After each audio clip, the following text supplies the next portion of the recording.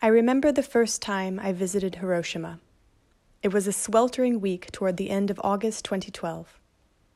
Government officials, civil society activists, and survivors had recently marked the 67th anniversary of the nuclear explosion that devastated the city in 1945. I was there to take part in the World Congress of the International Physicians for the Prevention of Nuclear War, a global federation of medical groups that was awarded the Nobel Peace Prize in 1985 for its effort to raise awareness of the catastrophic consequences of atomic warfare. I was working for the international campaign to abolish nuclear weapons at the time, and I thought I knew all I needed to about nuclear weapons. Motivated by youthful arrogance and an urge to leave my mark on the world, I had convinced myself that we could ban nuclear weapons if we just wanted it enough. I no longer remember what I had expected to discover in Hiroshima, but as I was driven from the airport in an aging Toyota Comfort fitted with the white embroidered seat covers so characteristic of Japanese taxis, the first thought that struck me was how utterly normal, how unmarked the city looked. Crossing Surumi Bridge into Naka Ward, the site of the 1945 blast's epicenter, I saw a typical Japanese city teeming with cute matchbox-looking cars, glossy skyscraper hotels, sake bars, and okonomiyaki restaurants packed in neon-lit lanes. With my car window rolled down, I watched people going about their daily business as if nothing out of the ordinary had ever happened in the neighborhood. I remember thinking to myself, is this really Hiroshima?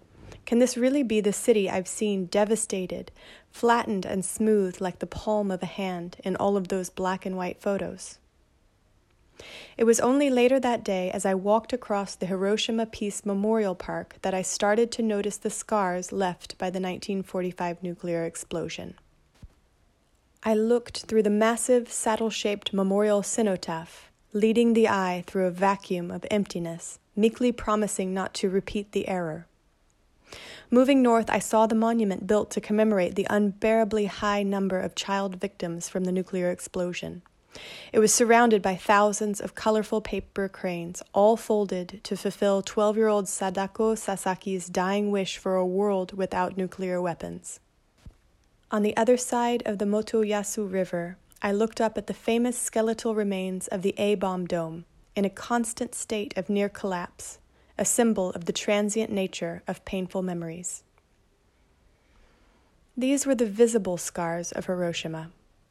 However, it wasn't until I started to listen that I realized the real impact of the explosion was not to be found in the city's monuments, but in the minds of its people.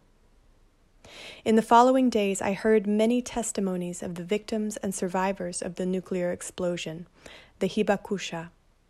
Their testimonies would shake me to my core, forcing me to confront my own prejudices.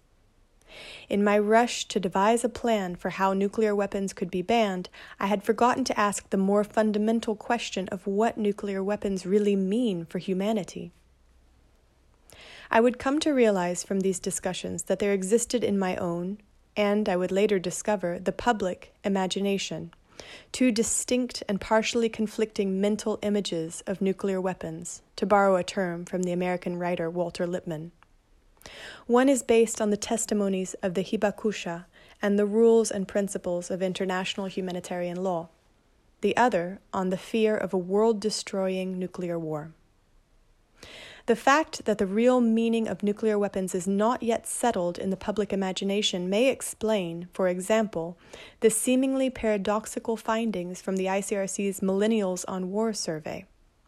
While the survey demonstrated widespread consensus among millennials that nuclear weapons are a threat to humanity, with 84% of respondents answering that the use of nuclear weapons in war or armed conflict is never acceptable, almost half of those surveys also held that nuclear weapons are an effective instrument of deterrence. The coexistence of these two mental images explains why the fault lines in this debate are so entrenched between proponents and opponents of the Treaty on the Prohibition of Nuclear Weapons, and between believers and critics of nuclear deterrence. The irreconcilable nature of the debate and lack of common ground between these camps is due to the fact that these groups mean two different things when they refer to nuclear weapons. An effects-based framing, the call for nuclear prohibition. The first mental image is an effects-based understanding of nuclear weapons, one focused on the documented consequences of nuclear weapons as a means of warfare.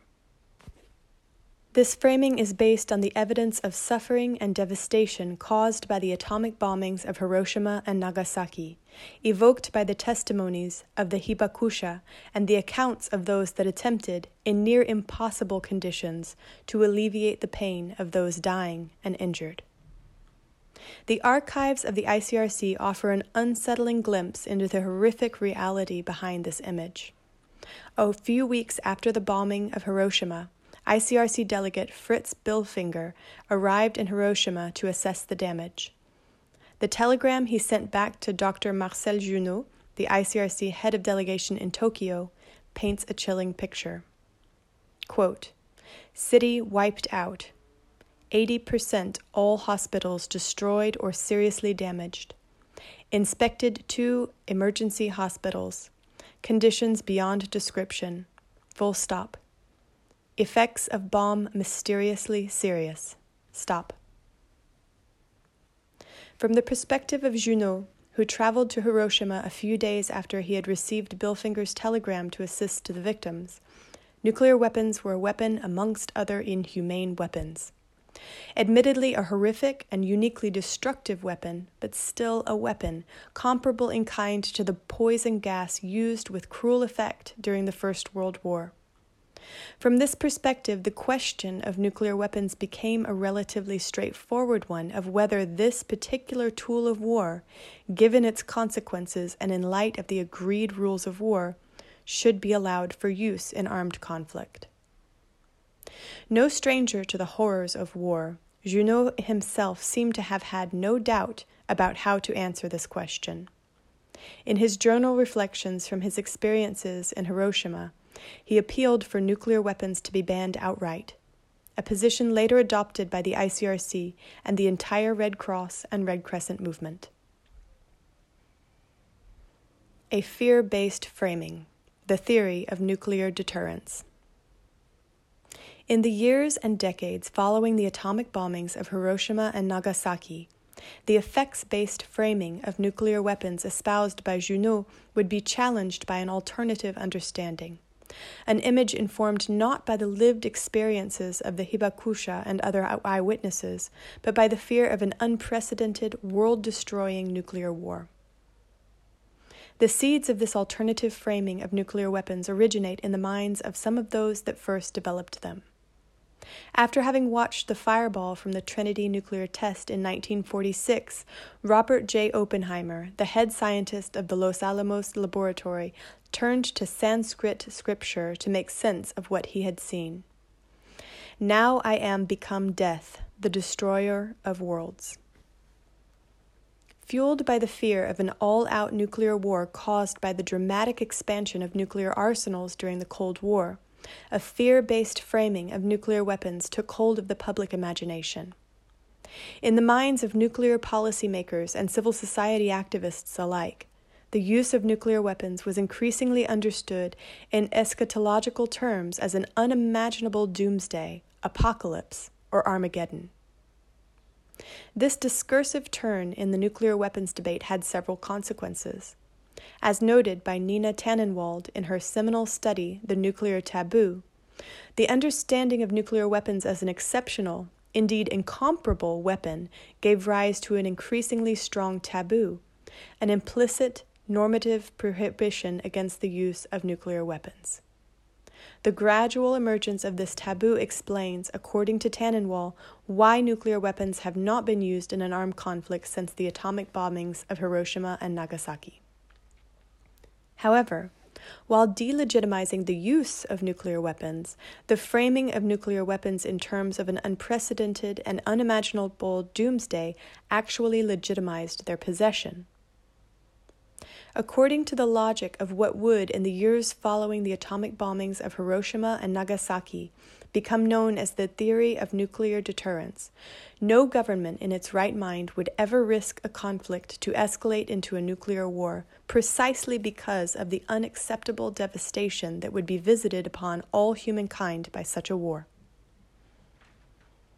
By hypothesizing that international peace and stability required a constant threat of its antipode, all-out nuclear war, the theory of nuclear deterrence made it possible to view the threat of use of these weapons as a necessary evil and a symbol of responsibility, rationality, and power. The extreme threat of nuclear war would not only guarantee a future non-use of nuclear weapons, but also a perpetual state of equilibrium between the states that possess these weapons. An abstract battlefield above the law? This fear-based framing of nuclear weapons turned the question initially posed by Marcel Junot on its head. What had started out as an evidence and effects-based debate about the legitimacy of the use of nuclear weapons in armed conflict shifted into a highly speculative debate about how the threat of total annihilation could be used to prevent war in general, and nuclear war in particular. By framing nuclear weapons not as an inhumane means of warfare, but instead as an abstract construct outside and beyond any real-world battlefield considerations, the fear-based framing lifted nuclear weapons out of the conceptual framework, international humanitarian law, that had been tried and tested to limit the harmful effects of armed conflict. Limits could not, after all, be imposed on an absolute. This discursive turn preempted for many years any attempt to turn Junot's appeal for an outright ban on nuclear weapons into a serious policy proposal. By positing that international peace and stability required the constant threat of use of nuclear weapons, nuclear abolitionists were left with the impossible task of proving a logical fallacy. To substantiate that their call for the prohibition and elimination of nuclear weapons would not imperil global security, or even worse, lead to a third world war. Back to reality, fighting for the collective future of humanity. Many people have become accustomed to thinking about nuclear weapons in terms of an unimaginable doomsday, seemingly forgetting a harsh reality. Nuclear weapons have been used twice, causing not only entirely imaginable, but extensive, actual, and long-term suffering amongst the people of Hiroshima and Nagasaki. Yet despite their very real consequences, the atomic bombings of Hiroshima and Nagasaki happened a lifetime ago. Even with the recent ruling of the Hiroshima District Court to recognize dozens of additional survivors from the atomic bombing of Hiroshima, the day will soon come when there is no one left to tell the first-hand accounts of suffering and devastation caused by the attacks. This leaves those who have listened to the Hibakusha with a special responsibility to ensure that their stories are not lost, and a responsibility for the rest of us to frame policy on nuclear weapons not by the fear of a world-destroying nuclear war, but by the all-too-real consequences of their use. In fact, it was only when the testimonies of the Hibakusha and the reality of the catastrophic humanitarian consequences of nuclear weapons were reinserted as the starting point for international discussions about these weapons that the proposal for a total ban regained its appeal. The joint efforts of states, international organizations, civil society, and researchers over the past 10 years to draw attention to the catastrophic humanitarian impact and change the discourse, represent a strategic move to cultivate a common understanding of nuclear weapons as horrific and unjustifiable means of warfare. As stated by the former ICRC president, Jacob Kellenberger, in his historic speech to the Geneva Diplomatic Corps ahead of the 2010 review conference of the Nuclear Non-Proliferation Treaty, quote, "The currency of the nuclear weapons debate must ultimately be about human beings, about the fundamental rules of international humanitarian law, and about the collective future of humanity." The adoption 7 years later of the landmark Treaty on the Prohibition of Nuclear Weapons was a concrete result of these efforts.